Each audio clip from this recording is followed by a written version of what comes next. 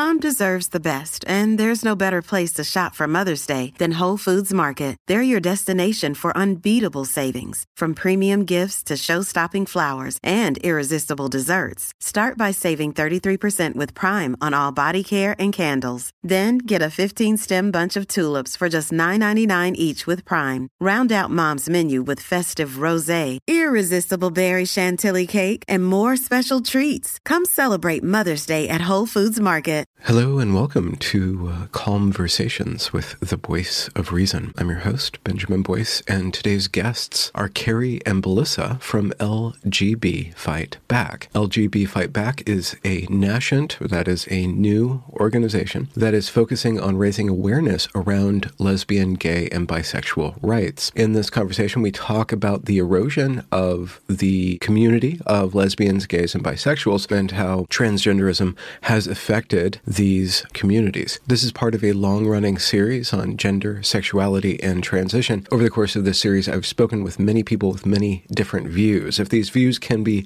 set upon a spectrum, I think that would be between trans acceptance and trans skepticism. And Belissa, Carrie, and their organization fit squarely in the trans skeptical side of that spectrum. So without further ado, here is Belissa and Carrie from LGB Fight Back. Carrie, Belissa, welcome to my show. Thank you. You guys Are we going to have a conversation? Well, we'll see. That's kind of up to you. But I'm going to keep my blood pressure just steady, at least as steady as I can. But so you guys can try to uncalm me if you want, but no promises. But yeah, that's kind of my brand. All right. You guys are working for LGB Fight Back. We are founders of LGB Fight Back. Yes. Okay. It's a volunteer organization, so we're not working per se, but we are building an organization. Yeah. When did that become public, and how long between inception of the idea and coming out, as the case may be? That's right. Well, we started working on the foundation of the organization last summer. And then we launched publicly on Valentine's Day this year because we did a national actions around the country with a parent organization who protested outside of gender clinics. Mm. We protested the medicalization of children and young people for profit. Mm-hmm.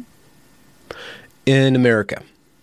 Yes. Well, we had We're a U.S.-based organization, so we focus on the U.S. There are other organizations that might focus on other parts of the world, but we're a U.S.-based, and we understand the U.S., so we think we're positioned to address what's going on in the U.S. in terms of LGBT rights and future generations. And I was coming back from Minnesota, and I got an Uber yesterday from the place where I landed and the place where my car was at. And so I'm listening to, the driver's listening to NPR, and they did a protracted story about all of the anti-trans bills that are going across America. And they were only reporting one side of this issue. They had some people just making these arguments that I've heard a lot, but there was no arguing. It was just, kind of, we're going to publish this stuff, and the guy who's interviewing is going to nod along. So I guess I do that a lot myself, but what is your stance on these so-called anti-trans bills? Women in sports, or trans women in sports, medicalization of children, of minors. Those are the things that certain states are trying to ban, outlaw, or establish some sort of official legal guidelines around. It seems right up your alley. Mm-hmm. Yeah. Well, I mean, as an organization, as LGBT Fight Back, we oppose the medicalization of children. So I think what gets tricky around some of these bills in particular is that some of them continue to put LGB and T, or LGB and gender identity, in the same category, or and so I think that each bill has to be scrutinized separately and individually, and so it's not like we can say we support that bill, but not, we'd have to really scrutinize every single bill. But our organization is LGB focused, so we do want to be mindful of the reality that some of these kids and young people and youth that are going through these medical transitions or have the possibility of going down that track. We know that a lot of these kids are non-conforming. They're not conforming to sex-based stereotypes. And those are the kids that tend to be tracked for medical transition. And so as the LGBT community, we know that a lot of our people are not conforming to sex-based stereotypes. And so we have this kind of feeling of wanting to protect these kids from this.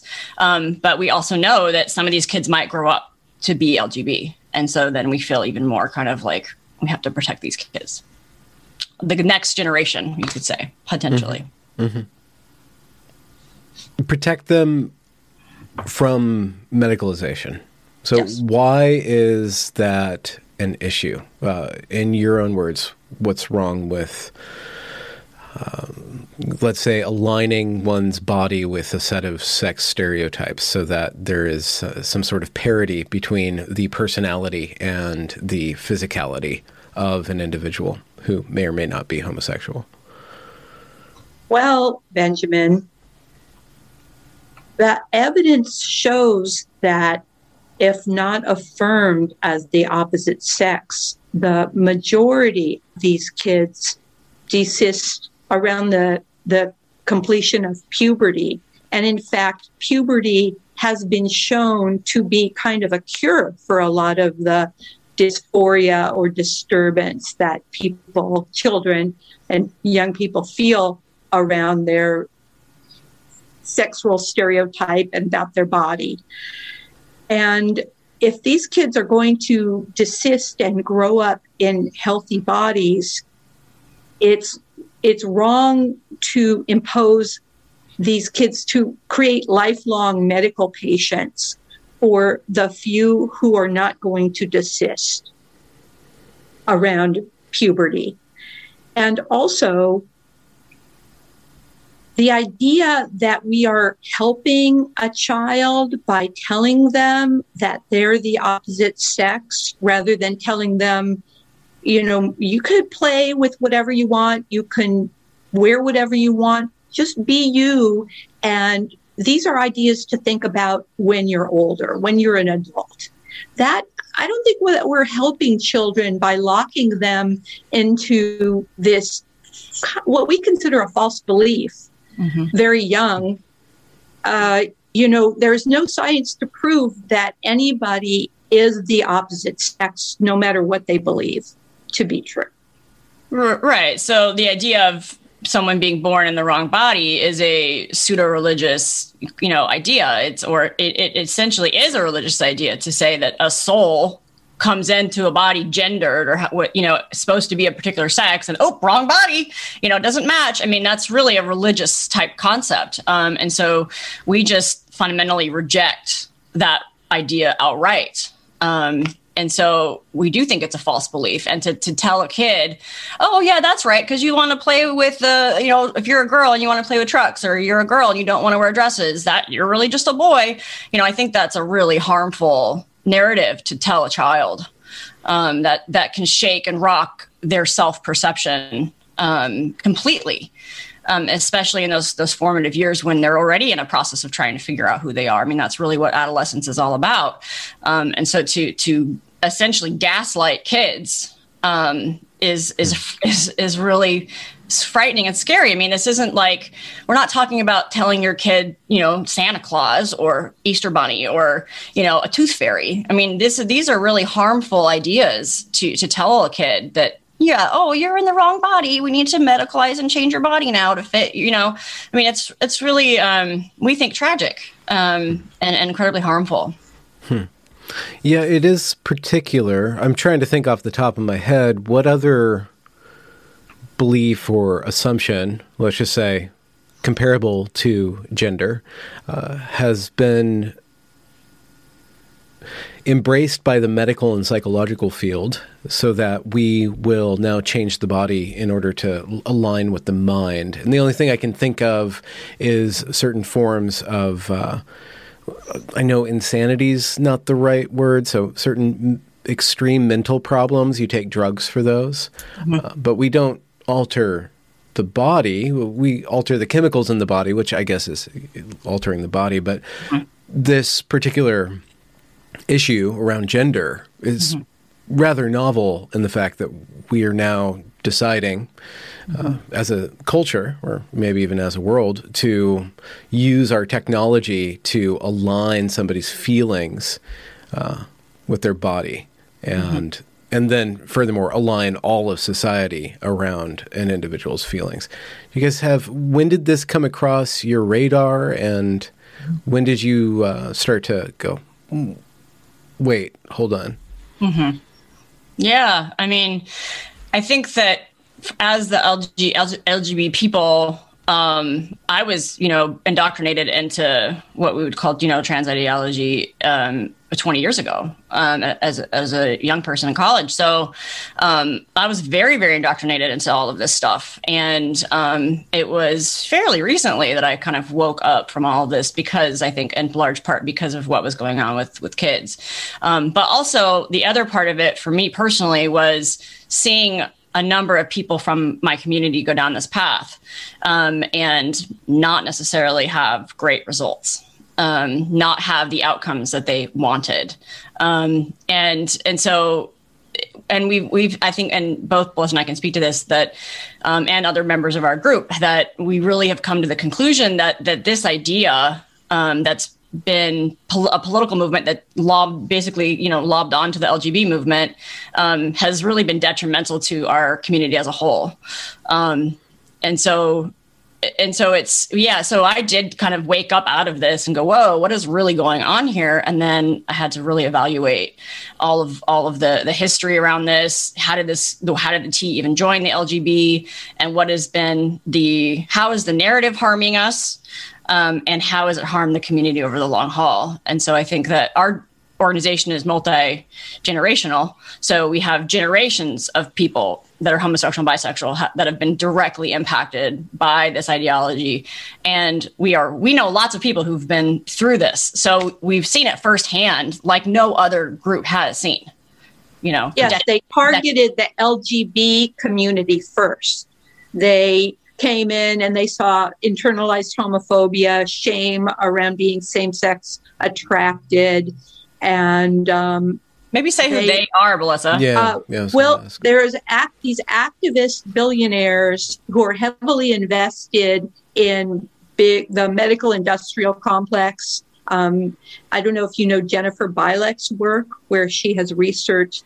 She names the names of these activist billionaires, and there's a cadre of them, and what they're doing in the name of profit, because they're billionaires and they know how to make money, is they're taking their foundation money, which is tax deductible, and they're seeding it into LGBT organizations all over the world, globally. Little bit of money all around, spreading it spreading it heavy. Well, it's a lot of money altogether, but a little money goes a long way in a small organization.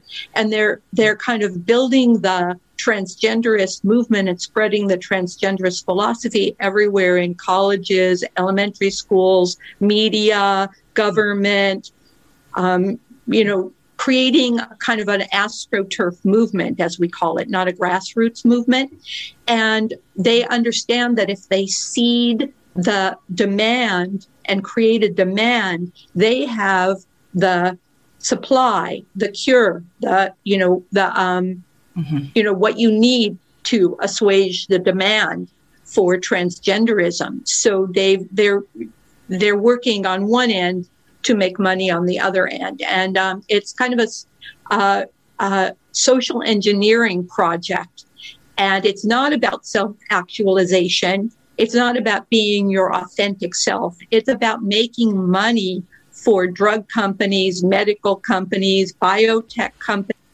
They are all profiting from creating the transgender child, which is a complete whole cloth invention recently, and profiting off LGBT people. But now they will take anyone. They will take anyone's kid. They don't care. You don't need to be gay anymore. And yeah, so I mean, when we look back at the history, you know, we've heard firsthand from, you know, for example, lesbians about, you know, men walking into gay bars and, you know, basically peddling testosterone. And where there's a history here of these drug companies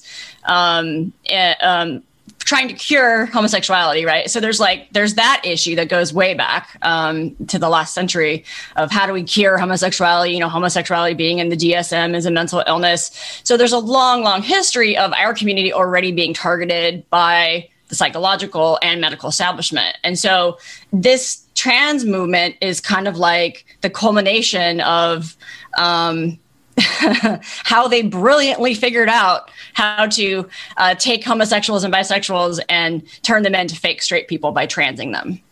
Because that really essentially is what I think part of the initial goal was. Because if you have a woman, a lesbian couple, let's say, and you get convince one of them that she's born in the wrong body and she would be better off if she just lived as a man or looked like a man, well, now that couple looks straight. Right? They look like a straight couple. Oh, okay. So we've seen this like erasure in our community because so many people fell for this. And so like, you know, just looking at the history of how the medical establishment has portrayed homosexuals, has dealt with homosexuals, and including psychiatry in that, because that is part of the medical field. And so, you know, we've been a target for them. And this is just the latest incarnate of being targeted by these industries. And so going, you know, back to Belissa's earlier point is if they can sell this lie that you could be born in the wrong body, or explain your distress or your discomfort in your body, or the fact that it might be uncomfortable to be homosexual or bisexual in this society. If you can sell the lie that, oh, it's because you're born in the wrong body, well, what's the solution then? Oh, medicalizing, that's the solution. And so the more people who buy the lie, the more money they make. Mm-hmm. And we also, you know, everybody talks about conversion therapy. It's so wrong. You cannot do this psychological abuse by talking to people about their, you know, their sexuality. And that's the old-fashioned conversion therapy. This new transgenderism is 21st century conversion therapy, where you medically trans the gay away. And we also call it gay eugenics because it's a way of sterilizing the gay people and getting them enabled to be reproduced, very much like the 20th century eugenics movement, which was also seen as extremely progressive and extremely forward-thinking. And all these kind of rich, famous public figures were on board with eugenics in the 20th century. They sterilized about 80,000 people in the U.S., most of them in California, which was the most progressive state, of course. Mm-hmm. And this is where transgenderism is kind of coming from, is California. So, you know, at the time they sterilized a lot of Black women, they sterilized Indigenous women, but they also, because homosexuality until 1973 was classed as a mental illness, they sterilized a lot of mental defectives. A lot of homosexuals and lesbians were also sterilized during that period of time because they fell under you know, defective people and the mentally ill. So so this kind of conversion therapy is like you know, instead of dealing with people's psychology, now they're changing their bodies to fit their personalities. And how is that an improvement? It's not. Just to speak to that point, gender dysphoria is in the DSM, and it seems like they're trying to get that out of there, but then they won't be able to get the insurance companies to pay for it. So I don't know exactly how that is going to work out, but you do see on Twitter at least and other websites this push to make transness non-medical. It's not a disease. It's always been there throughout all of culture. It seems like with everything that was affecting the gay community that we figured out was wrong or decided as a culture was backward, such as conversion therapy, they're appropriating that and then flipping it around in order to basically get their way or to shore up public support and proper thinking towards this. Why do you think that gender was the way to launch, if we take it as a transhumanist movement, a medicalization movement, what was it about gender that was so profitable to get people to buy into? Well, I actually think that it has a lot to do with the people who are promoting transgenderism and transhumanism into the future, because I think some of these billionaires are personally consider themselves transgender, whatever that means. And so they have a personal interest in taking that road to transhumanism.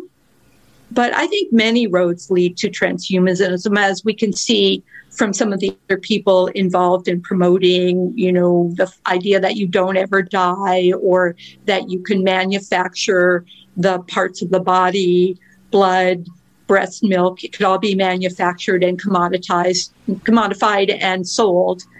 Mm-hmm. So these men, they wanted to change their bodies to resemble what their idea of female bodies are. And so I think they think like, wow, it worked. We enjoy it. It worked for us.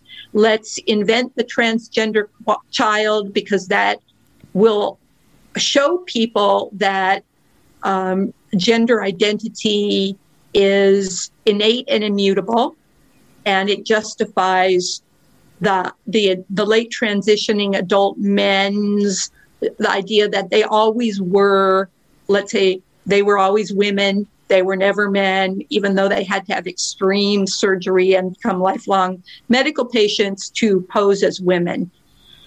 So, yeah, I think that there are a lot of roads to transhumanism, but this one interested the activist billionaires, and they saw that there was a market for it, maybe an easier sell, capitalizing on people's body distress, on some people who had a fetish. And it just seemed probably like very doable because it's worked. It's worked so well. And what has it done? Carrie, you brought up that it's had some effects on your community. Mm-hmm. Let's focus. I don't want to assume that you're a lesbian, but I think you might. That's what we're talking about here. So how has this affected the lesbian community, the people that you've known? Could you tell us like some anecdotes and some stories about how it's shaping and reshaping that particular subset of people? Yeah, I mean, I think that the lesbian community has been affected in a lot of ways, and one of the ways is that we've just kind of seen a general erosion of the community. So I'm Gen X, right? So I can represent Gen X on this, but it's kind of like my generation we got a little bit of what the earlier generations had created.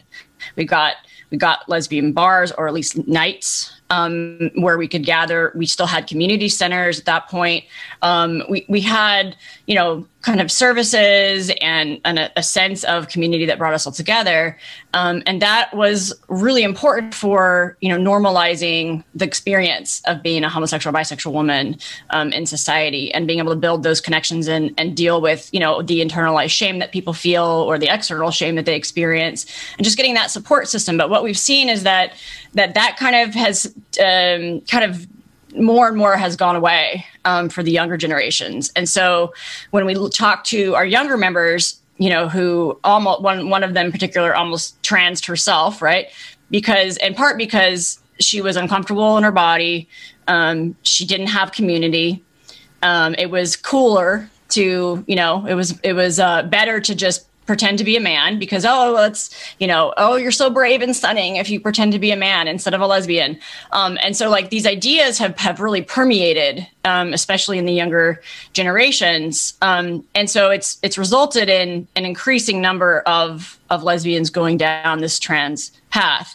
So like I mentioned earlier, when a lesbian transes, then you no longer have the visibility. You no longer see a lesbian couple in public, right? Even in our own communities, if we were just to gather with just, lesbians and bi women, well, now it looks like it doesn't look right anymore because it's like, well, we're all females, we're all women, right? But what's going on here, right? So, so there's been this erosion, and there's been an erosion of, as Melissa mentioned earlier, the LGBT organizations became LGBT, which we call LGBT Inc. Because it's really corporate. They really became corporate. And they became increasingly more and more funded by these rich billionaires that were specifically funding everything for the T. So we saw a loss of services for LGBT people. We saw a loss of community for LGBT people, and just increasingly so over the generations. And so then we've got these younger generations just kind of left on their own with no community, no support, and the narrative of it being, cooler or better to somehow trans the gay away than to actually just be a lesbian in society. So, there's, I'm sure, specific instances. Like, I can't tell you how many lesbians or bi women that I've known that at some point say, I'm a he, him, I'm a they, them. They don't want to use female pronouns anymore. Like, it's just become the norm almost that that these women would have been kind of out and proud lesbians and now are rejecting their own womanhood. They're rejecting their own femininity. They're rejecting their own homosexuality. And that is incredibly detrimental for the whole community. The she, theys are rather prevalent too, which is a weird, that might be the Q in the acronym. I would bet you that those are mostly not gay or homosexual, like bisexual or homosexual. Mostly, those are probably mostly the straights. We call them the spicy straights. Those are probably the spicy straights. Spicy straights. Yeah. And Melissa, did you want to pipe in, or is your dog piping in? You're muted on here. Yeah, the dog situation. Well, I just also wanted to say that there's a certain amount of homophobia on a personal level, especially among teens. I think we all remember middle school, high school. Back when I came out, nobody ever said the L word out loud. It just wasn't said.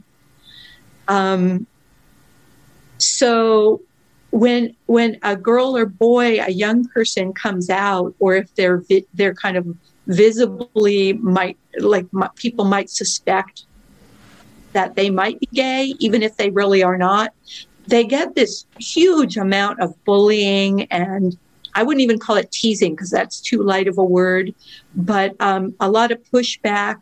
Just kids are so cruel.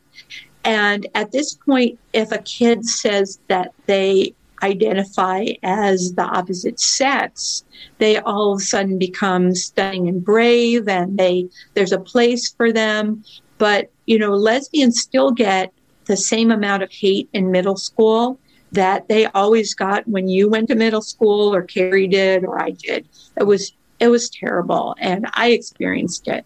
I'm not a lesbian, bisexual, but yeah, that kind of hate about same-sex attraction, fear from the other kids.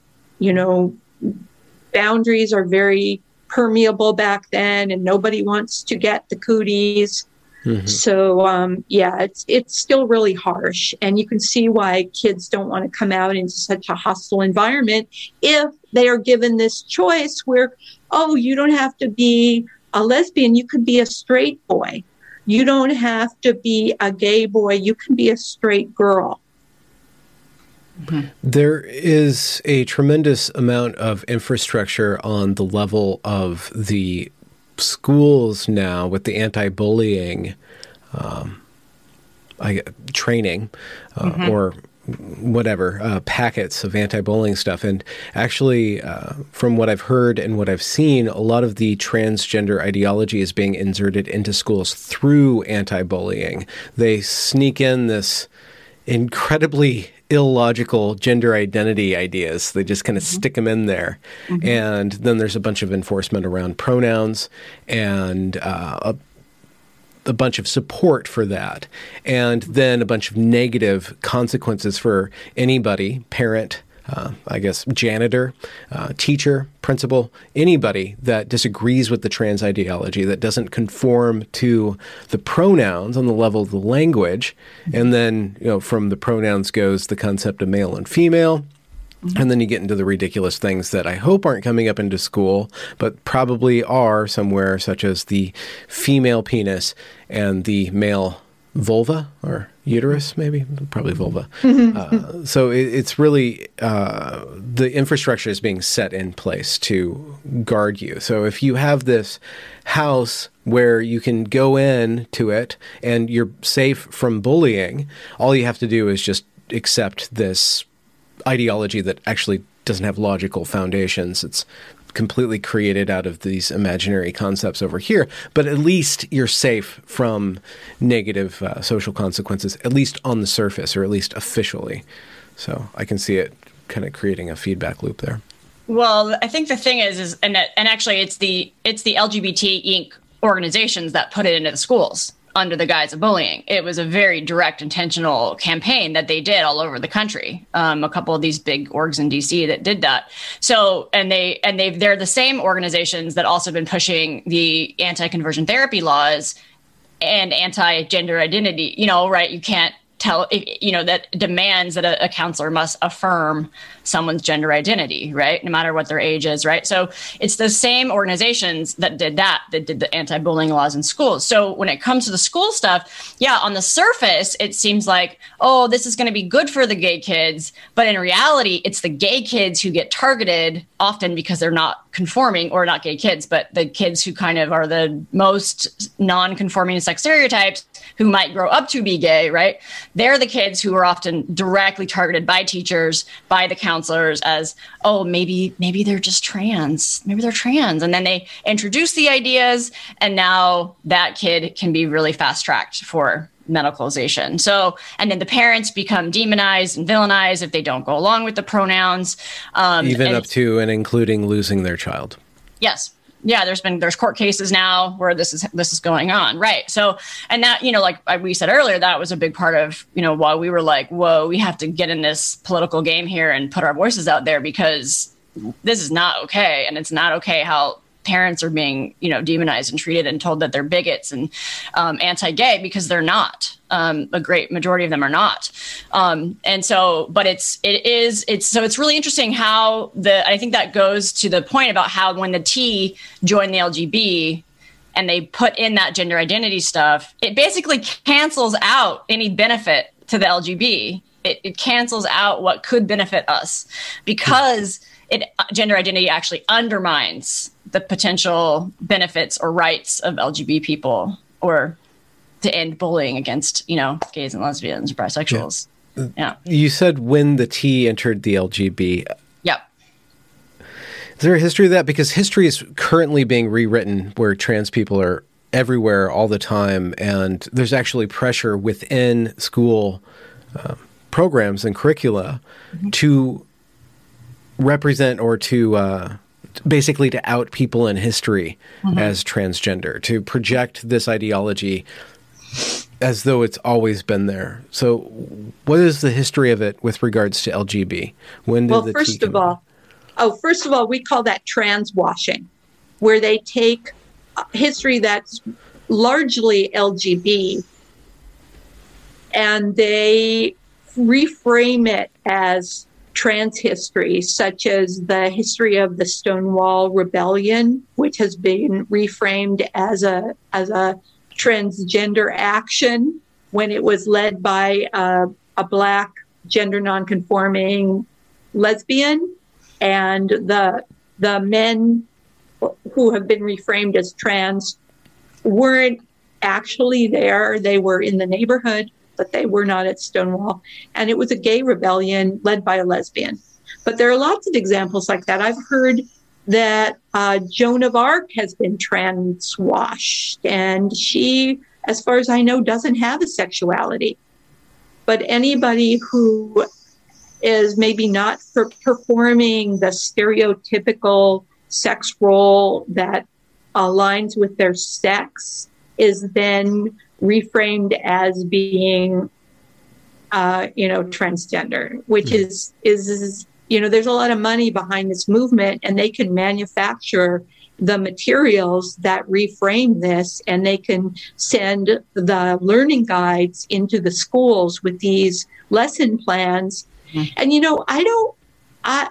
don't blame a lot of people for supporting this, teachers, counselors. We understand that this movement is being framed as gay 2.0, gay plus, just another way to be gay. Mm-hmm. And Carrie will talk about how that came to be. But most people just want to do the right thing and be kind and be nice to people. And they don't really understand that this is not a gay movement. This is not good for gay people. This is not helping gay people. We're gay based on same-sex attraction, just like heterosexuals are based on, their attraction is based on opposite sex attraction. LGB is about sexuality. The T is not about sexuality. It's about a lot of other things that involve a lot of cooperation from the world, whereas LGBT people, heterosexual people, just don't want to change a lot of the culture. We just want to live our lives. Mm-hmm. And we're not demanding a great deal of cooperation, changing of pronouns, changing of all sorts of societal constructs. The only thing that comes to mind is having exclusive spaces, such as lesbian bars or lesbian only spaces or gay only spaces and stuff like that, which are selected based on sex and sex attraction. It's more single sex spaces, not single sexuality spaces.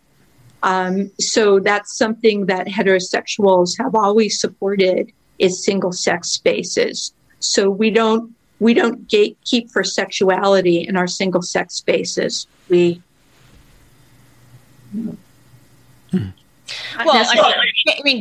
bars have been, gay men, lesbians, and bisexual men and women. So that's how it's been historically. And then, of course, there's typically like gay bars that are mostly for men, and then there's nights that might be for lesbians and bi women. And that's how it's been in the community. So, same-sex spaces is important to LGBT people because that's how our communities are made up of. We have the gay community and we have the lesbian community. That's really how it works.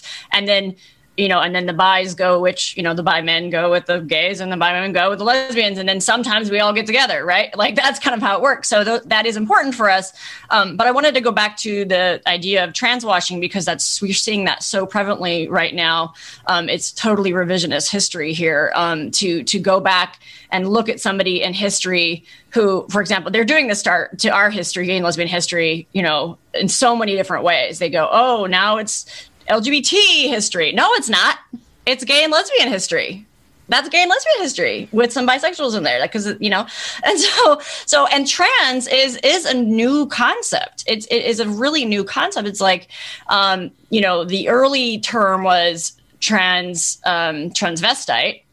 Rocky Horror Picture Show. Great, sweet transvestite, right? So that was the original trans term, was transvestite, and then it morphed into transsexual, and then it morphed into transgender, and that really happened in the mid '90s, early 2000s is when that really, the transgender is what really took hold, and then they framed it as and then it's funny because we can't pinpoint when the T actually got joined onto the LGB, right? But we know it was around that late 90s, early 2000s period. But there was no big gay meeting that said, hey, everybody, should we add this T on? As far as we can tell, this didn't occur. It just, how the heck did this tea get added on? Like, we are a bit mind boggled by it, because there wasn't some big community meeting where we all got together and said, yes, let's add this on. It's nothing to do with us, but let's add it on.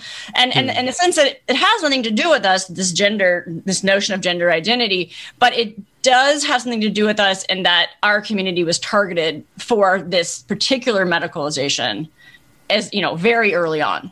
That's what it has to do with us, is that people from our community fell for the lie that they could become the other sex, or that they were better off trying to pretend to be the other sex because they were escaping homosexuality or their lesbianism, right?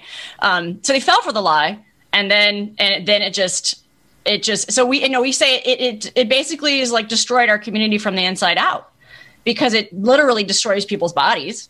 It literally destroys their bodies from going through this process. It destroys the way the community and other people perceive them. And it's just kind of like degraded the whole community as over time, more and more. So it really has destroyed our community to some extent from the inside out. I mean, it's not to say that there aren't pockets of communities, but negative impact overall. It's like a Trojan horse. Yeah. The category of the trans kid, again, back to that NPR episode, they started talking about the trans kid and the trans kids. They didn't define that. Like, what is that? When I hear people arguing for protecting trans kids, like, that term kind of came out of nowhere. Is that a child with gender dysphoria? Is that a child who wants to wear different clothes? What exactly is a trans kid? Do you guys have any history on that, or where that came about? We can see that it does have, this great TV for, I don't know how many seasons that one trans kid, so-called, has been on, Jazz Jennings. Yeah. So it kind of was a media thing for a bit, but where'd that come from? What was the outcome of thinking that way? And what's a better way of thinking? Well, it's based on sex stereotypes, obviously. I mean, when you watch that Oprah Winfrey show and Jazz first came onto the scene at like 4 years old, it's this little boy who's like loves pink and wants to dress up in dresses. It's like, okay, so he's a little gender nonconforming kid. Oh, couldn't be a gay kid. No, couldn't grow up to be gay. But like, oh, he must just be the opposite sex, right? Because he likes pink. I mean, it's like, this is like sex stereotypes magnified. Like, it's just, I don't know, Bless, if you want to add something to that, but the invention of the trans kid is just the invention of how the capitalists can make more money off commodifying people's bodies. That's what that is.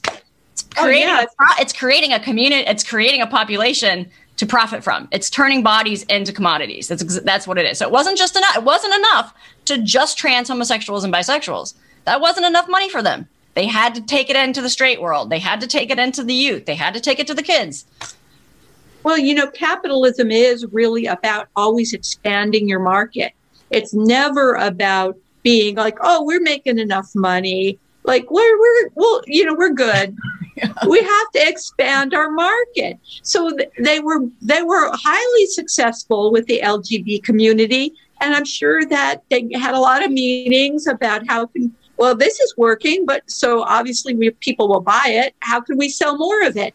And the idea, the younger that you start somebody on medicalization, the more medicalization they will need, and the more pure profit, because they when you invent the transgender child, you bring in the idea of blocking puberty, and then they don't even know what medical issues are going to be created by starting children very young on medicalization and having them medicalized. They know some of the harms, other than beyond a shortened life, which is probably they want to try to keep kids alive as long as they can, because when they die, they stop consuming. But we have read some market studies, and it looks like they're trying to figure out now what are the harms that are going to come from long-term medicalization, so they can start to prepare the infrastructure and the drugs that will be needed to combat the long-term effects of puberty blockers and lifelong hormones, and taking away parts of the body that are clearly essential, or they would not be there. Yeah. So down the line, there's going to be a lot more things in our lifetime that we're going to be seeing that they're like, oh, who knew that this was a bad idea? Well, so it's like they profit on both ends. So they profit on whether it's hormone blockers, artificial hormones, multiple plastic surgeries, very extreme, surgeries we're talking about here. And, the puberty blockers are known to increase depression, suicide risk, osteoporosis. I mean, if your kids start taking these hormone blockers at 15, they have like osteoporosis by the time they're 20. That's how bad it is and how quick it is. And it's really well documented with Lupron, for example, because all these people who went through taking Lupron, not for transing, but for other reasons, all have had very negative, not all, but have had very negative health issues that have written, lots and lots of complaints to these companies about these drugs. And so we already know that these drugs are really dangerous, cause long-term health problems. But so they benefit, the market, projections for this is that they profit from starting the process of transing somebody. And then when they desist, they also profit from that, because if your body stops producing, the hormones that you need, well, now what? You need to be taking those hormones to supplement for it, or you want to reverse the impact of some surgery, right? So like they profit on both ends, whether you go and you continue to be on this transplant path or you get off of it, you still have medical issues now. So they've taken these perfectly healthy people, made them sick, and then have, a cure for the sickness. I mean, that's what we're looking at. Mm-hmm. And everybody pays insofar as it's coming from insurance, the pool of everybody paying into insurance, and then insurance is covering for this. So this really is affecting everybody. Well, the insurance part is fairly new. So part of what the trans movement did that was very smart and sneaky on their part was about 5 years ago, insurance, public insurance, so Medicaid, would not pay for this. They wouldn't pay for trans medicine. And they lobbied, these big organizations, backed by these millionaires, lobbied to get Medicaid to pay for these different kinds of surgeries and the hormones and all this stuff, right? Because before it was black market. Before it was all black market. And so then they legalized it in a sense by making the insurance cover it. And they're still trying to change the policy around insurance companies, what they will and won't cover. So California is kind of like on cutting edge with this, because they recently just passed a law to make it, they would cover double mastectomies for teenage girls, right? That's insane. It's like they call that breast tissue abnormal. It's crazy. They start calling the body because of something that the brain thinks. It wasn't even a law. It's the insurance commissioner of California, Ricardo Lara, I think it's personally my opinion, a backroom deal with this particular key organization, small organization, and just sent out this letter that now that double mastectomies are going to be covered for anybody regardless of age, and now classify the breast tissue as abnormal tissue, abnormal structures. And the evidence is that at Children's Hospital Los Angeles, they are doing double mastectomies on girls as young as 13 years old. And it's not just evidence. I think the person who was championing that is very, very proud of her work, if I recall that. And I have more videos in the wings about this particular individual. Mm-hmm. Right. So it's kind of this, they're still working it into getting the insurance companies to cover all these things increasingly. So who benefits from that? Well, who benefits from that are these doctors, are these plastic surgeons, right? That's who benefits from getting the insurance companies to cover these procedures. Because now, and getting the government, getting Medicaid to cover it. They're also doing this to a lot, the kids who are in foster care, who decide that they're, I'm the opposite sex. They're fast tracked for this stuff too. So you've got a very vulnerable population of youth who have had, not a good early stages of life, very challenging early stages of life in the foster care system. But let's just medicalize them. No problem. Yeah. And so the state is paying for this in California. The state is paying to trans these kids who are in foster care rather than giving them actual mental health care, right? Getting them in touch with communities or like those old community, Big Brother, Big Sister, like those community support programs. And but the solution has become medicalized, but it's because it's for profit. It's profiting somebody. I wonder to what extent, well, I guess we can get to lawfare later on down in this conversation because that might be something to naturally switch to. But Melissa, what were you about to say? Well, isn't that there a new ruling about the military where the surgeries? Yeah, Biden overthrew Trump's negation of it, and Biden's just doing the opposite of everything Trump did, right, even regardless of any other consideration. It seems like, but we don't have to get into that. Yeah, but if the surgeries and the drugs are going to be paid for by the military, isn't that, that's a recruitment tool that the government, if you join the military, will now pay for all this so-called medical care.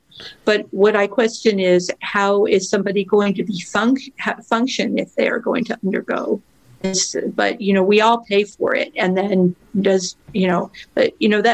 that I think is, a lot of LGBT people who might not medicalize because they don't necessarily have the money, might be attracted to the military because they have this internalized homophobia and this shame. And, to make that a benefit of military service is not serving LGBT people. And we're vulnerable to that narrative. And we want to speak up and say that this is not good for gay people. The LGB is separate from the T, and we need to promote, and what we promote is radical self-acceptance and self-love for LGB people, that you're perfect the way you are. You don't need to change your body to be who you are. And we want to rebuild and develop the LGBT community so that people don't have to change their bodies and kind of join a cult of belief in order to find community and love. Mm-hmm. We can have an LGBT community that accepts people without medicalization, without trying to get people to pretend that they perceive you as the opposite sex, that accepts your nonconformity and doesn't think that there's anything wrong with it. Right. I mean, so the thing is that this is like another bit of the transwashing. So they transwashed our organizations, they've transwashed our history, they transwashed individual gay and lesbians in history. But they've also done this in terms of transwashing the community itself by, if it's so stunning and brave to be, to pretend to be the opposite sex, then it's, what is it to be an actual, to live and be gay, be homosexual, and not be pretending about it, right? Like, so it's like they've transwashed our community by making it seem like the transing is a better option for you, and you'll be more accepted, and you'll be in the community, right? Because what happens is when one of us, and I think lots of us have experienced this who are at all publicly, critical of this trans movement, is we get ostracized from our own LGBT communities. We get thrown out. And this is true even of desisters, you weren't really trans, desisters who actually are homosexual, bisexual, right? And then we're like, whoa, this is not good for my body. I'm realizing this now. They get kicked out. And so they've kind of they co-opted our political movement, they co-opted our organizations, and in a sense, they've also co-opted the community as a whole because these ideas are permeating all through the community and people are buying it. They're buying these lies. And so we're like, no to the T, just straight up no to the T. Okay. And we need to reestablish the boundary of our community as being LGB and being about radical self-acceptance and self-love, and it's okay to be gay, right? Like that's kind of our... So kind of like there's a joke movement you probably heard about called super straight, but it also had super gay, super lesbian, super bi too. But it was a radical acceptance of one's sexuality and the absolute stunning denial of people shaming somebody else into some sort of sexual interaction, which is absolutely, it's ridiculous, over the top ridiculous. But that had been going on within the lesbian community for years, where you have AGB or AGP, autogynephile, probably males entering into lesbian spaces, lesbian dating apps, lesbian dating pools, and then, even talking about running workshops on how to break that cotton ceiling in order to convince the lesbian that you are actually gendered soul, and that the body is just kind of something that it just happens to misalign with that. So, but with the super straight thing, once that jumped out and started to include specifically straight males fight back in a particularly snarky way. And then that kind of got rolling, got really big on Reddit. They had 250,000 people on Reddit, and Reddit killed it. Reddit has been killing every critical community of the trans issue. It just came out a few weeks ago that there was one individual who was working for Reddit, is a trans woman, and has some connections with some pedophilic and directly pedophilic behavior with her father and their husband and stuff, was on the board and preemptively squashing any sort of even mentioning of their name. So just bringing up Reddit because that's a perfect place for this astroturfing to happen and for this pseudo grassroots movement to happen. You have a bunch of communities that feed upon each other that are trans positive, very strongly trans affirming, and then the kind of the pushing out of the other view to the extent where you have a website or a subreddit called 2X Chromosomes, and I don't know if it was regular, but a couple weeks ago their entire front page was trans women. So you have that cultural force that looks to be emergent, but to what extent is it being played with or being kind of hemmed in by the superstructure? How is it being supported behind? And then to what degree are a lot of people being caught up in this and then just reinforcing this movement? Yeah. I'm going to land this plane really quickly to get back to your point.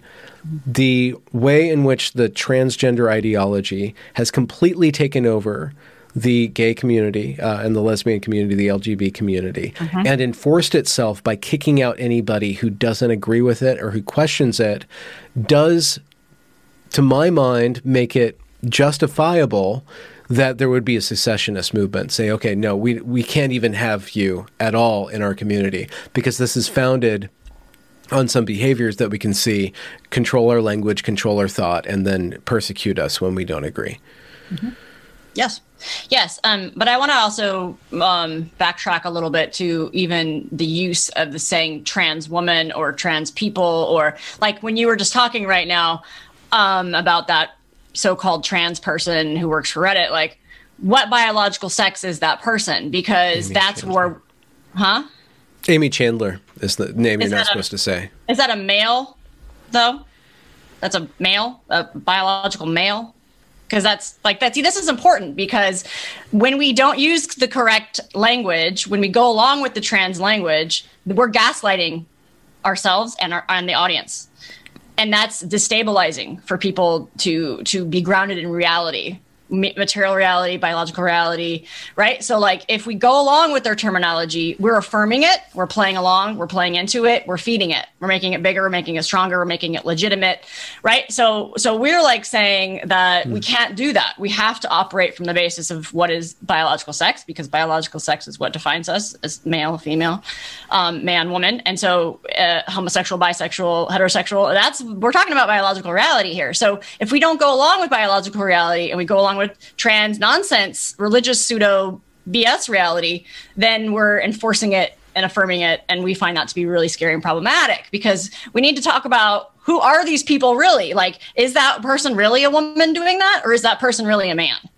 Because that's important to understand the movement, who's behind the movement, who's funding the movement, who has power over the movement, who's shutting down the voices of dissent like ours, or like the super straights, or all the desisters, they all got shut down. All the tons of feminist groups get shut down. It's just, they just systematically go through and kick people off of all these different social media platforms.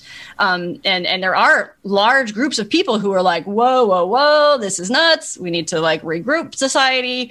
And then those people get shut down, and then those people get shut down. So, I think we need to just call out what it really is and what's really going on here. So that's part of what we want to say to, your audience too. And Belissa can speak to this too. But, I think people think that it's nice to go along with trans woman or trans man. But we don't think it's actually nice. We think it actually is harmful, ultimately, to contribute to and participate in a lie. We think that's harmful to society. And it's especially harmful to young people and kids and anybody who's struggling with maybe believing the lie. It's really harmful to them. Belissa, you want to speak to that? Well, people think that it's important to be kind to people. And I think kindness is a really important value. But is it kind to support somebody's delusion? It is. Nobody can be or become the opposite sex. Men don't have penises. I mean, women don't have penises. Men have penises. We all know that. See, they almost got me. Mm-hmm. Women don't have penises. Men don't have vaginas. And there's no such thing as lady dick. There's no lady dick. Doesn't exist. Not even with a Q. There's no lady dicks. I think we know this. We all know. Maybe not even with a Q. And to when we say that somebody with a penis is a woman because we're trying to be kind to them, first of all, they probably know it's not true. They do. Yeah, exactly. They know it's not true. And it's not only not kind to ourselves to force ourselves to lie when we can clearly say that it's not true. We're doing mental gymnastics to speak in these terms. And also, we're always sending messages to kids and to vulnerable people that who might not understand that this is a social lie that we're telling, kind of like, oh, you don't look fat in that dress. But unlike you don't look fat in that dress, this has severe repercussions, both for the person who's pretending and trying to get the world to go along with their delusion, and for everybody listening. And for the people who don't agree that women can have penises, when we go along with it, we're not supporting people who want to live in reality. We're saying it's not safe for you to speak up either, that you need to keep your mouth shut because I'm willing to keep my mouth shut, and I'm willing to appease this cult-like belief that people can change sex, or people are born in the wrong body, or that it's okay to LARP, which is live action role play. It's okay to LARP as long as you don't call yourself the opposite sex, but you can still LARP or cosplay or masquerade or pretend. And we'll all just go along with it, and we'll use your preferred pronouns because we want to be kind. But in the larger sense, how many people and different kinds, anyway, how many people are we being unkind to? How many people are being treated unkindly when we are kind to this one person? Well, I think what it goes is looking at society as a whole, what's good for the greater good, right? So is it good for the greater good to pretend that we don't know what a man is or what a woman is? Is that good for this greater whole? Is it good to tell kids in a grocery store, no, honey, that's not a man, that's a woman?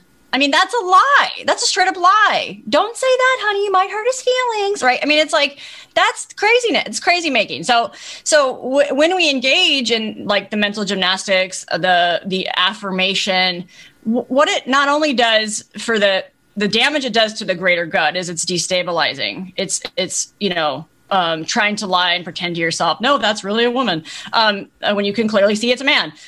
So there's that, but then it's also like to the individual who's believing the lie themselves or trying to live a lie. It's also damaging for them. So would we say to an anorexic, yeah, you're really fat. You're right. You look so fat. You need to go get liposuction. You're so fat. Like, go change your physical body, right? It's that they're messed up and they think they're fat. Do we go along with that? Or a schizophrenic who's like, there's an elephant in the room and it's chasing me. Yes, there is an elephant in the room and it's chasing you. You better run, right? I mean, it's like to affirm these bad ideas, to affirm a false belief, is to seriously engage in a false reality. It's to create a false reality. And I don't think that that's good for all of society. It's not good for young people. It's not good for anybody vulnerable to this narrative. It's not good for law. It's not good for policy. I mean, it's all around just a bad thing. First, I think personally, we think it's bad all around. It's harmful. It's ultimately very harmful. So to even play along with the narrative is to play along with the gaslight. If it hadn't have gone as far as it had gone, Carrie, you said that you had bought into it and you were trained in the transgender ideology and you had the awakening, whether rude or sumptuous. Yes. If it had just stopped in very rare cases of extreme physical distress, the homosexual, transsexual contingent, the medically, vetted, Ken Zucker and Ray Blanchard and James Cantor, all those guys who I found on my channel who do the research, say that there's a certain portion, a very small portion of the population that is served well by this. If it had stayed there, would you have no problem with changing the pronouns of somebody that you knew that underwent this? If it hadn't become so prevalent, do you think you would be able to bend reality or your perception, or at least in order to be kind to one individual or two individuals out of a few thousand? I did bend reality, and I did go along with the pronouns, and I did go along with all of it. And when I came out of that and started to re-ground in biological reality and in reality, it felt so much better. It just started to feel, oh, wow, I feel so grounded. Like, yeah, that's a man. That's not my friend isn't a woman. My friend is a man. And like, it started to just feel so much better. Like, whoa, reality, here it is. It's it's healthier. It's just healthier because it's real. It's just fact. And I don't know. I can't say what would or wouldn't have happened or how we would feel, because this is just what happened. It's just, this is where we're at right now in this moment in history, is that it's not just a few people transing. It's the organization that we worked with, the parent organization that we worked with for Valentine's Day protests they have almost like 1,000 members across the country, all over the country with kids who are transing. These aren't really small numbers. I mean, it's going to grow, and that's the market projections, the capitalist market projections project it's going to grow because they set up in the culture to make sure that it would grow. So it's just gone way above and beyond, what we ever could have imagined happening. And even for the individuals that claim that it's good for them, well, that some of the research shows that that the suicide rates go up after medical transitioning, after some years of it. So, and we've seen that. I've seen that in my own life. I have friends that have committed suicide who transed. So I didn't save my friends' lives. So, we feel this really intensely as LGBT population. Okay. Yeah. Yeah. the Gender Mapper has been keeping track of the child gender clinics, and she did a presentation this weekend in, I believe it was 2010, 50 child gender clinics, and now there are over 300. And this is an expanding market. They haven't stopped at 300 because it's so profitable.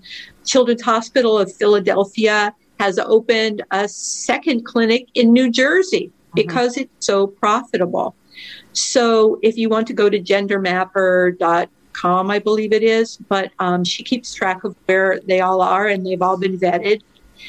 So if there are 300 child gender clinics, they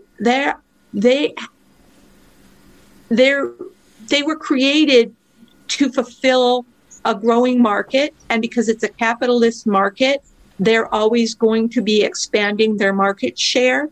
So you could see that there's going to be a tidal wave of kids who grow up and think, this is a decision either I made or was made for me when I was very young. And this, I have grown beyond this idea. And what do I do now? Mm-hmm. Yeah. So, no, Carrie? No, go ahead. I got something else, but No, say it. Well, all I have is questions. Questions are good, but I think, it's true. There's going to be there already has been, in a sense, a tidal wave of people realizing that, whoa, this was the wrong track, wrong path. But they're hiding that, canceling all those people. But I think Cara Bell is a clear case of this out of the UK, who is medically transitioned as a young person. And then, now is like, I happen to be in the LGBT camp, but this is a clear example where it damaged her maturation. And it does damage, young people who, potentially are going to grow up to be LGBTs, psyches. It does damage their psyches. It does damage their emotional well-being. And then if they take it down the medical track, it damages their physical body too. So I think we're going to see a tidal wave of people being like, whoa, what is going on here? What did my parents and these medical doctors do to me? I think we are going to see that, which is frightening. We want to curb that as fast as possible. But I also want to go back to the idea, I'm sure you've heard the term like the true trans. Which is a very prevalent narrative. And it's that people talking about, oh, well, that little tiny percent that it did good for them, or the psychologists or psychiatrists that say, well, there is a little population that really is true trans. And the thing is, the question in our mind is, well, what defines a true trans? How would we possibly define that? Because trans isn't even really ever defined. Gender is never defined clearly. And so there's so much ambiguousness around these terms in general, which is why if you just go with biological reality, it's much more grounding. But to go to the true trans, almost always the true trans, the person that they say is true trans is almost always a homosexual or bisexual who passes really well as the opposite sex. And Melissa, you can speak this too, but the, a very effeminate male who's like, well, he's almost a woman anyway. Might as well just go all the way. Just become a woman. You're almost there anyway. You're so feminine. You're so effeminate, right? And it's kind of, that's a real thing. And then you can see why somebody who might really be very non-conforming could be susceptible to this idea. Well, maybe I really am just a woman, right? So there's this vulnerability going on there anyway. So usually that's who these people fawn over, is these gay men who do it well, femininity, pretend woman so well. There must be the real true trans. So there's them, and then there's these other population that is, heterosexuals that will still claim a trans identity, even if they say, I'm trying to save trans children, but they're still claiming a trans identity. And that's like saying, I can drink, kids, but you should not drink. It's bad for you. But it's good for me. I can drink all I want all day long, but kids just definitely don't drink, right? So there's these like role model type people who are still they become role models, right? These young kids see these adults pretending to be opposite sex. They think it was good for them. They want to do it. And the kids think, well, I have to prove it. I have to prove that I'm really trans. I have to go get the surgery. I have to get the hormone. I mean, this is how teenagers are. You give a teenager something to rebel against. Oh, they go hardcore for it, right? And my generation was like, we wanted a nose piercing. We wanted a tattoo, right? Like, okay, pretty minor in terms of long-term impact, right? But this generation is like digging their heels in, like, mommy, can I get my breast removed? Can I get my breast removed? Right? Like, it's really intense for these parents to be hearing this from their kids all the time. I need to get testosterone. I need testosterone, you know? So, and again, this is permanent damage to their bodies. The testosterone in females after 3 months is permanent damage to their bodies. 3 months. You don't get that. Yeah. So body modification, you know, I guess you can tell I know what I'm talking about, started to really catch on in the 90s and really normalized the idea that you could customize your body between tattoos and piercings and the rise of cosmetic surgery being very mainstream. And so now it's becoming the idea that you can change your body parts like Lego pieces, and you can, you know, just do whatever you want. It's just so normalized. But what is with the true trans, it seems to be that the more somebody medicalizes, the more money they spend, in the hundreds of thousands of dollars for genital surgeries and body chest surgeries and facial feminization surgeries and every different kind of modification on their bodies, the more they're validated as true trans and they're more accepted as being the real ones. Whereas especially the men who don't do it as well, who maybe haven't spent as much money, don't have as good raw material, aren't naturally effeminate in their gestures, are made fun of and mocked and always know, oh yeah, they're not trans, they're just a fetishist or they're just delusional. But somebody who's done the full body modification is stunning and brave and real, and they get a platform and they get to speak and they get money from, you know, different people who will support them financially as they talk about, these issues or being anti, medicalization while they've medicalized. So that's why we don't actually differentiate between the people who have just socially transitioned and not, we don't even like the word transition, but socially adopted this belief system without any medicalization, and the people who have done full extreme medicalization. We do not accept that either of these types of approaches are good, because we don't want to encourage medicalization. We don't want to say the more you medicalize, the more we accept you, the more we pat you on the head and say you're one of the good ones and you're real, because we don't want to send the message to anybody that this medicalization, it's all a bad idea. It's all harmful. And when people in, let's say, our movement, which is, called often the gender critical movement, when they sometimes accept people who pass and reject people who don't pass. And that is the opposite of what we should do. Accept them how? Like agree with them, hang out with them, accept them as a person, or affirm the particular identity? They seem to get a platform to speak about issues pro or con, whether it's pro-transgenderism, pro-medicalization, or anti. Like, I did this, but kids don't do it. It's not a real thing. You can't change your sex. You keep on. It sounds like you're speaking about some very specific people who I've had on my channel, so we don't need to name them, but I think I know what you're saying. But you're saying that you won't even accept, like, communicating with them? You won't accept their input into it? It's the narrative. It's the narrative that it's kind of the discourse around these ideas, and the idea that what we think is being, in a sense, promoted, whether intentionally or not, is that when we platform people who participate in the narrative, who claim a trans identity, that it spotlights them and sets them up as a role model for young people or people who are vulnerable to this narrative. So whether or not they personally are saying it was a great idea for them or not, it doesn't really matter, because it's still saying trans is real.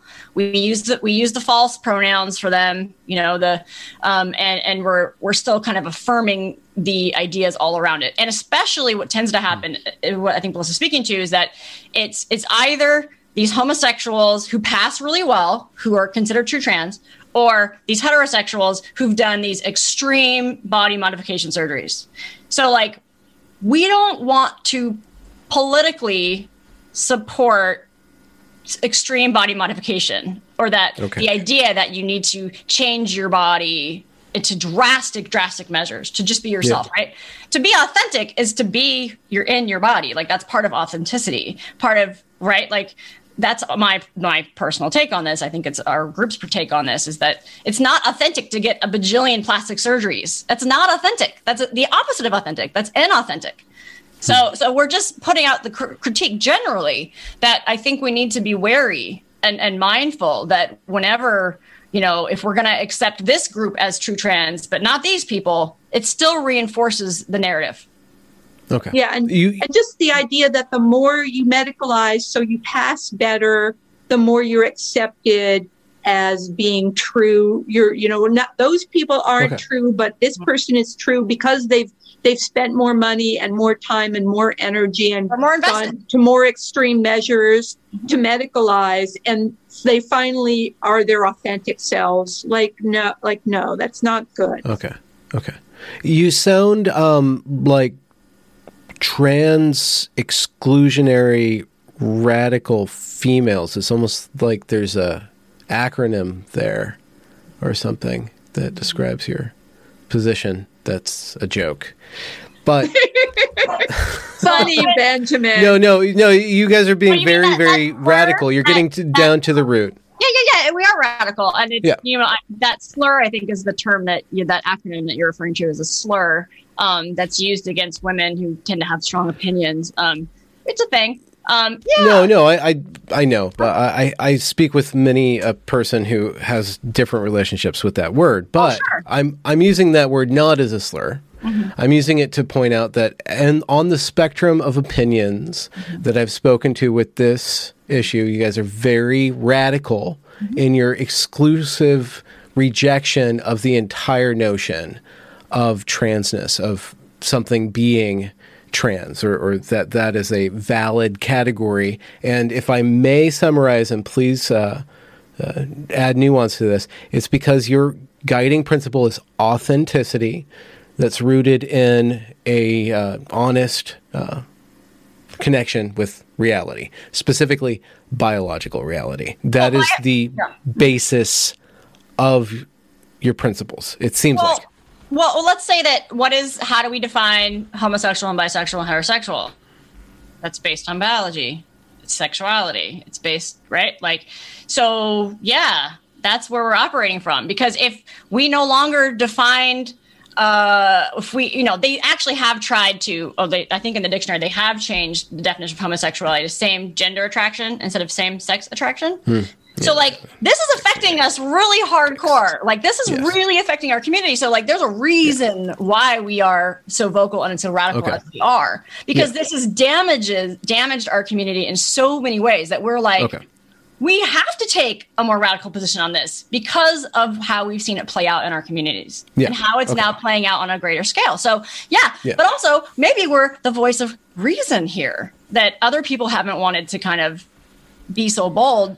I've spoken with a few others who take this this particular stance, and I understand that.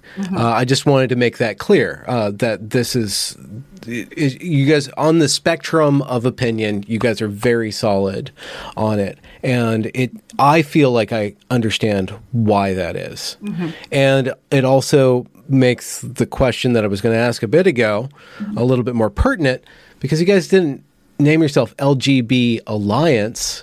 You named yourselves LGB Fight Back. So it is you're putting your feet on the ground and you're drawing a line in the sand. In what ways, to expand on this conversation, what ways are you fighting back? What are the paths towards affecting the broader conversation around this? Mm-hmm. Yeah. Well, I think there's a lot of ways to fight back against the trans ideology and the trans narrative. And I think one of them is just being, upfront about what we think it is, what the history of that movement is, why it exists, where it's coming from. I think people just maybe need a bit more info on this movement, that movement, right? And then to tell our story about how that movement has damaged our community is part of what we're doing. But we're also looking at, how do we rebuild our own community? How do we support people in our community? I mean, just as a little example here, one of our members who almost, like I said, almost trans herself, was still kind of claiming to feel feelings of, dysphoria or whatever when we first started meeting. And that's now resolved after about a little under a year of working with us, of being connected to other people who are homosexual and bisexual, having that connection resolves these issues magically. Can you believe that? For at least for people, in our population. So, I think that there's a lot of ways we can fight back. But I think at this point, pushing the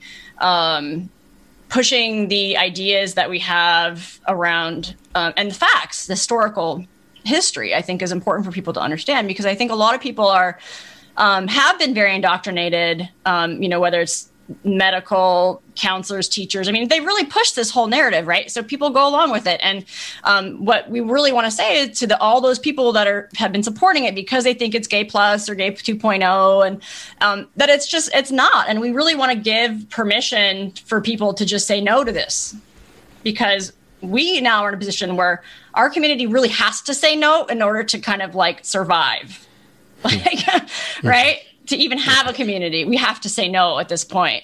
And so, but we want to say to straight people also can say no. And I think that's what that super straight movement was, that was symbolic of that people are starting to wake up, because most straight people don't really know about these issues. Like these parents who have their kid come home and go, I'm a boy. And the parents are like, what are you talking about? I mean, parents are completely blindsided. And so I think most straight people probably are. Most straight people probably don't know someone who's so-called, calls themselves trans, or, it's a pretty tiny little group of people that somehow have so much influence and power over society. But most people don't know any of these people. And they also don't know that very many gay people probably too, to even, kind of hear what's going on inside the community. But I think that some now, because there's this pressure for, straight men to sleep with, trans women. There's some of that pressure now that's kind of coming on to straight men. And that so straight men are like, whoa, wait a minute, what's going on here, right? And that's good. I mean, that's good that people are waking up to this and the reality of it. But we want to encourage people, straight people in particular, to say no. We'd really love to see some organizations pop up that are made up of straight people that are also saying no. We love the idea of, men's organizations even taking this on, forming into groups and taking this on. And because part of it is what are we going to do with all these kids? Who's protecting these kids and their health? We need people to speak up and to pass legislation that will protect kids, and if people have gay friends or family members, we need some protection around this too. We need to protect the vulnerable, the people who are susceptible to these ideas, so yeah. So, one of the main reasons we formed LGB Fight Back is it's an action to let people know that the LGBT is a forced teaming. The LGB and the T are not the same. And people who are not involved in the LGB or T don't understand that they are not homophobic or any other kind of bigot for opposing a belief system that doesn't make any sense. One of our first actions, we joined with PROGDK, parents of ROGD kids. I may have had it wrong. And because they needed our support in order to not be called homophobic and bigot. because they're right not wing. Or right wing. Yeah, they're not. They actually are okay with their kids growing up to be lesbians or gays or bisexuals, because they'll still grow up with a healthy body, and they'll be healthy people, and they won't be making themselves physically ill unnecessarily. So we teamed with them to show that it's okay for straight people, for parents, for anybody to say, this is not gay 2.0, this is not gay plus, this is not a new way to be gay. This is an entirely different thing, and it's medical harm. And so that is an action to just stand up and show people that if they're called homophobic, they can come talk to us and we'll stick up for them. Nobody was saying that. And we saw that even though our community is very colonized by these ideas, that there are some of us who aren't, so many people will lose their livelihoods for standing up, and we're going to take that risk. Okay.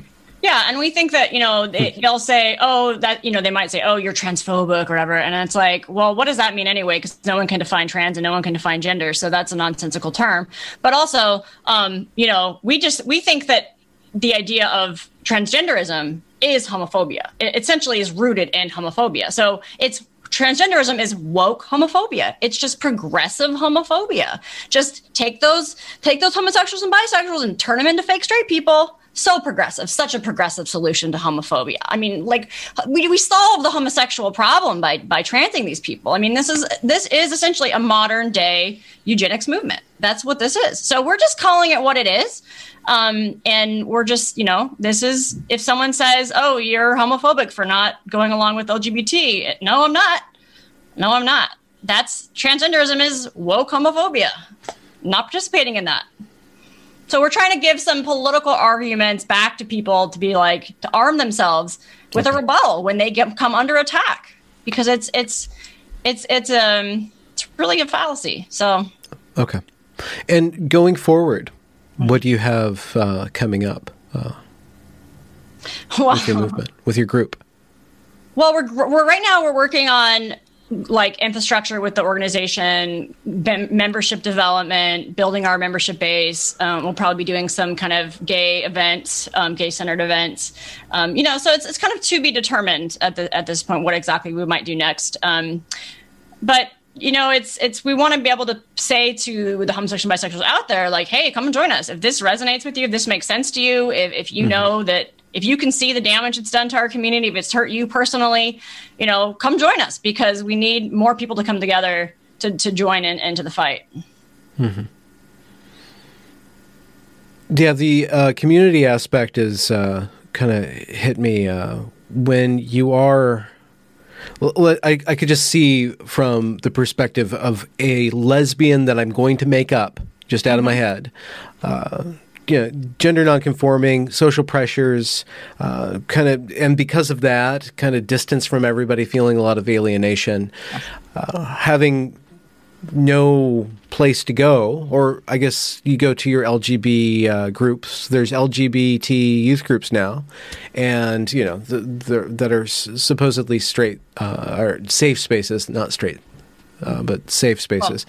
But without the lesbian bar as a lesbian bar, without the lesbian community as a lesbian community, without the female group that is accepting of a spectrum of femininity and a spectrum of females, personality-wise and physically-wise, even.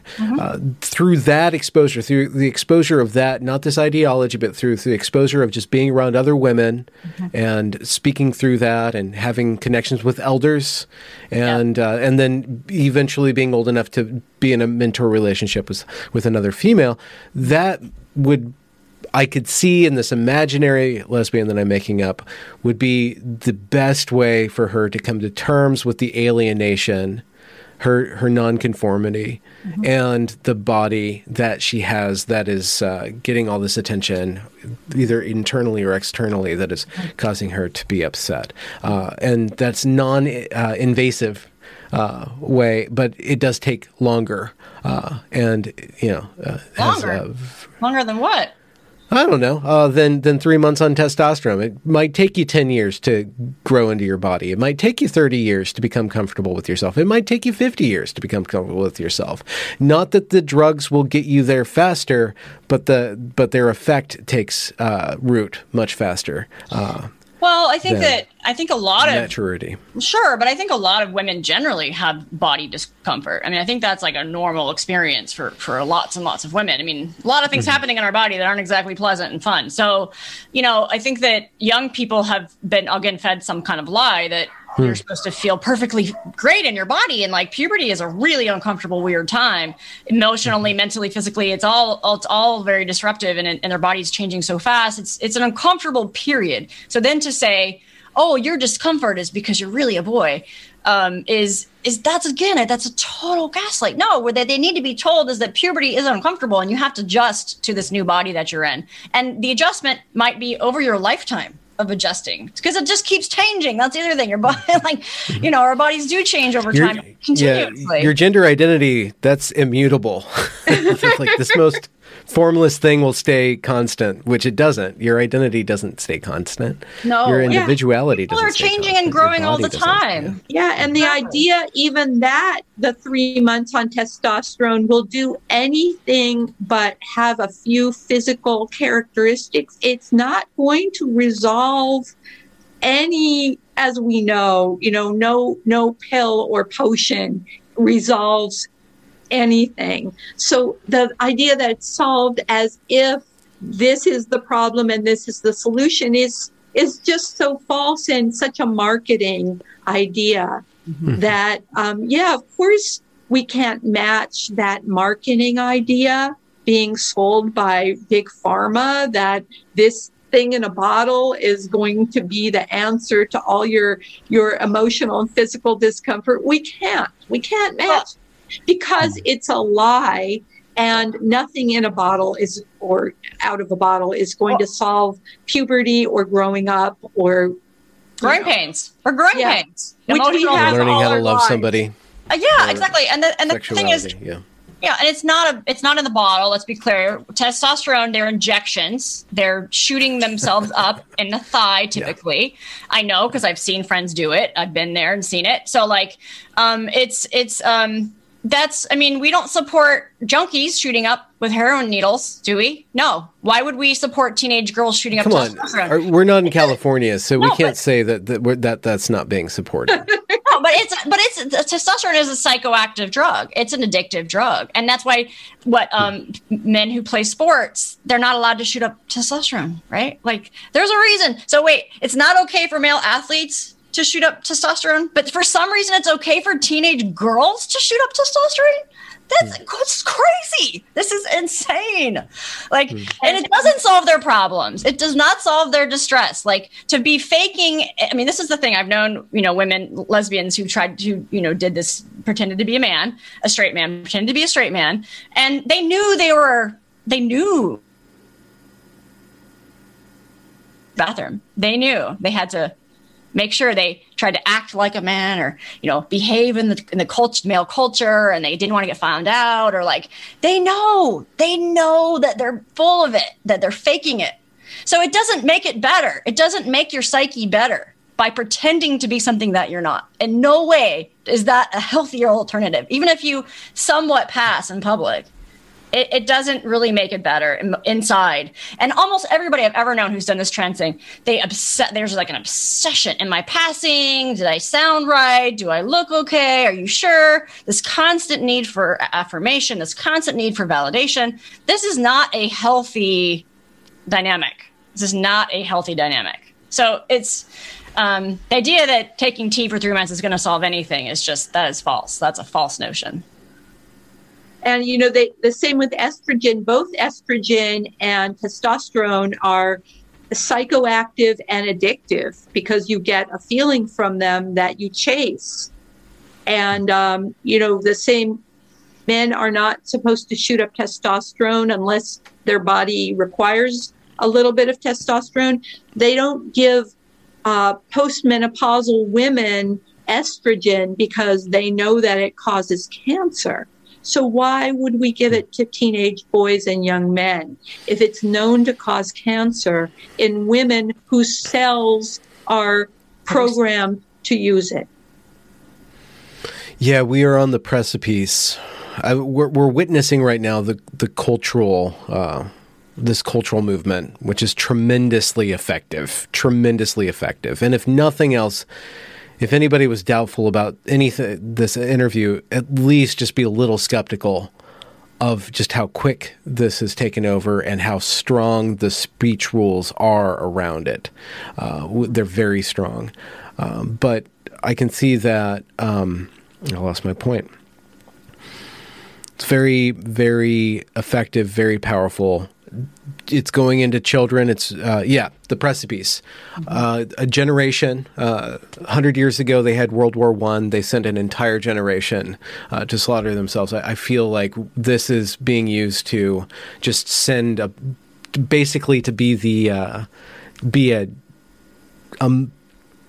through this, not to reduce the entire transgender movement to this, but with regards to medicalization, this is taking the biggest sample possible of an entire generation and then submitting it to experimental therapies.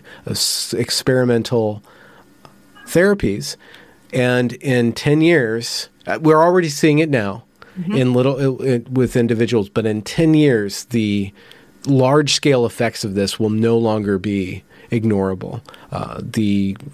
All the medical data that's going to be harvested from that. If you guys are true about the counters to that, and then it'll just be infinite medicalization one way or the other. Hopefully, we know that, or it will be seen the actual reality of what happens to a society, what happens to thousands and thousands of bodies when they are subjected to this kind of medicalization.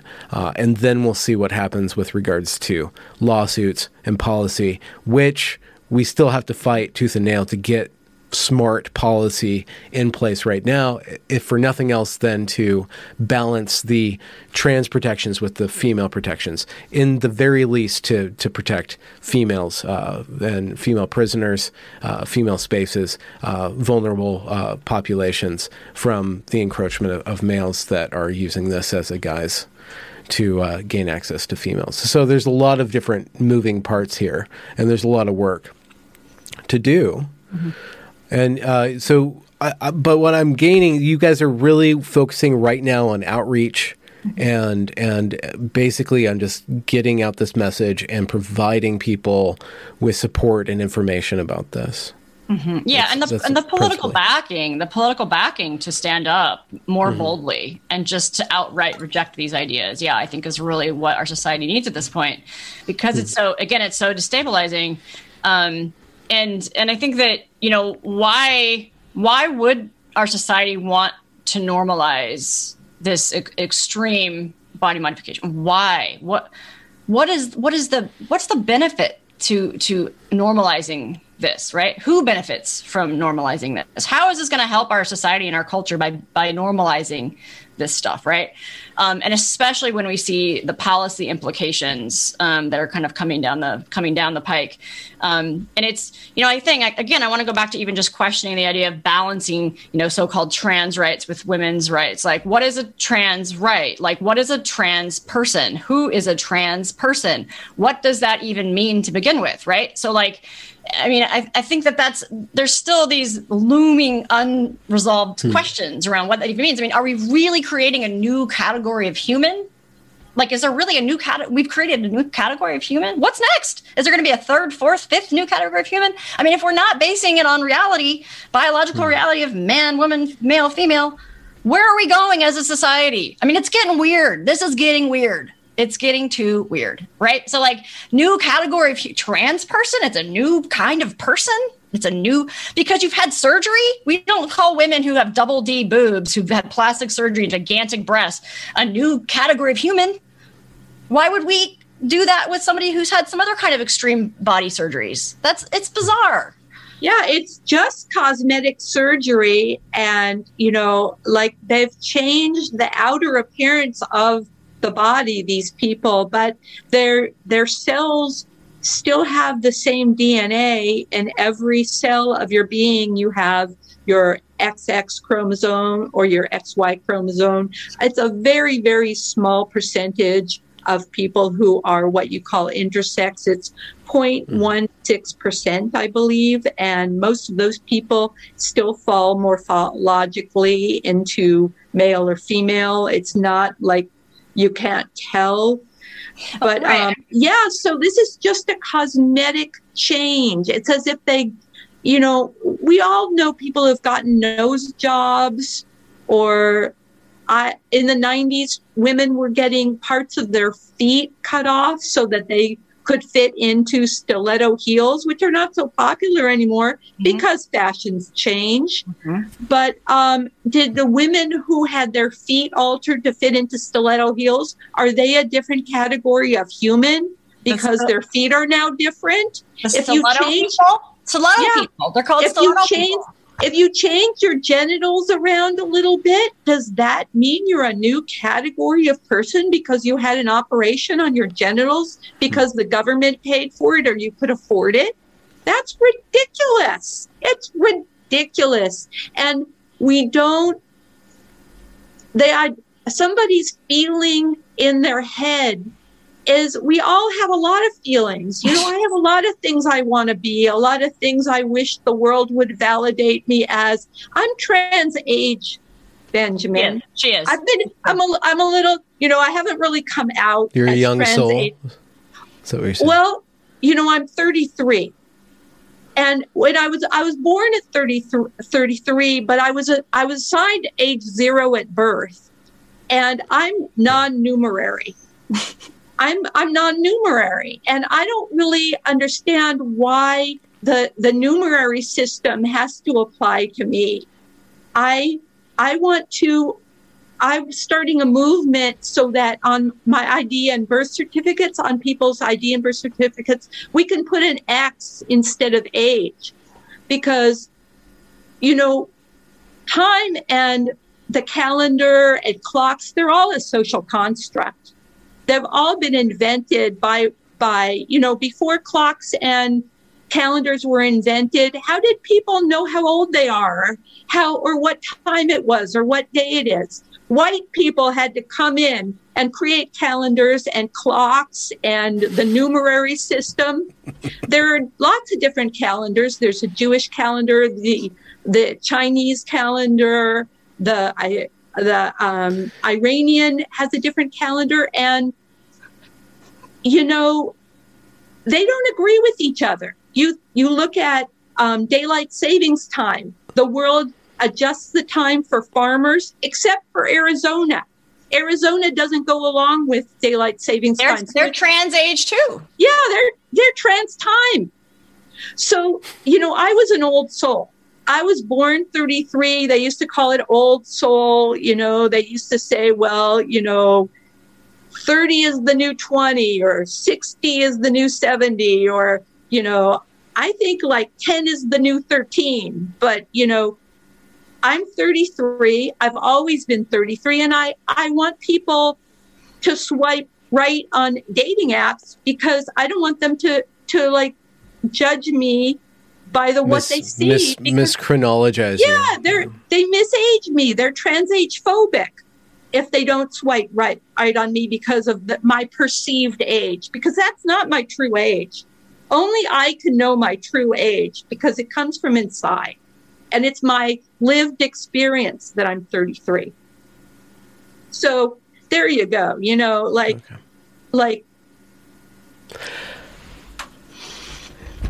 Again, you guys are. I appreciate it.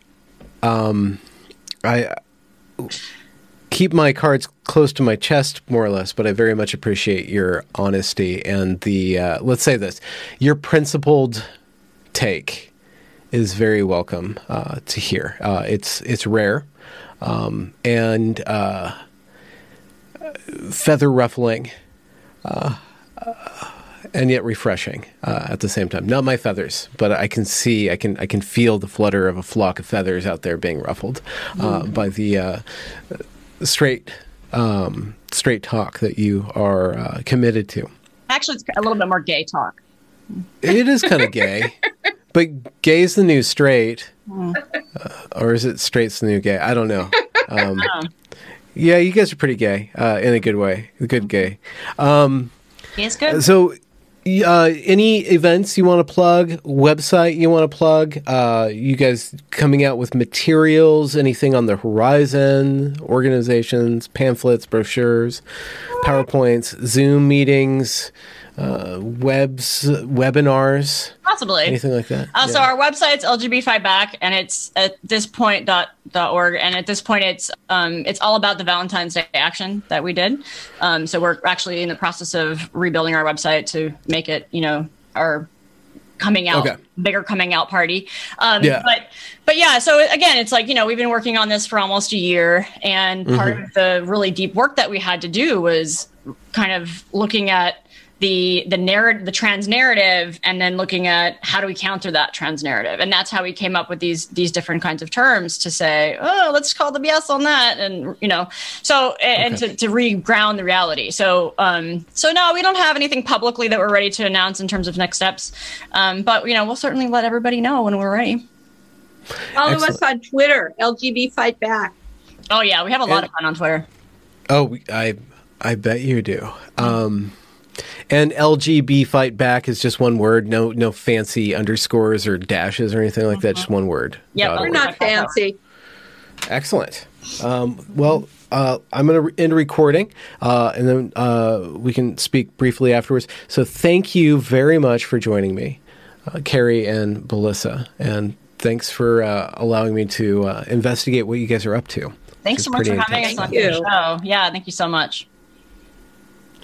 Excellent. I'm going to stop. Congratulations for reaching the end of the discussion. If you enjoyed it, do be sure to leave a review or a comment or a thumbs up or whatever you need to do to show that glorious algorithm that this is some good stuff. And do be sure to go and check that back catalog, as it is brimming full of fantastic conversations. Links to provide monetary support are down there in the description as well. Have a good night.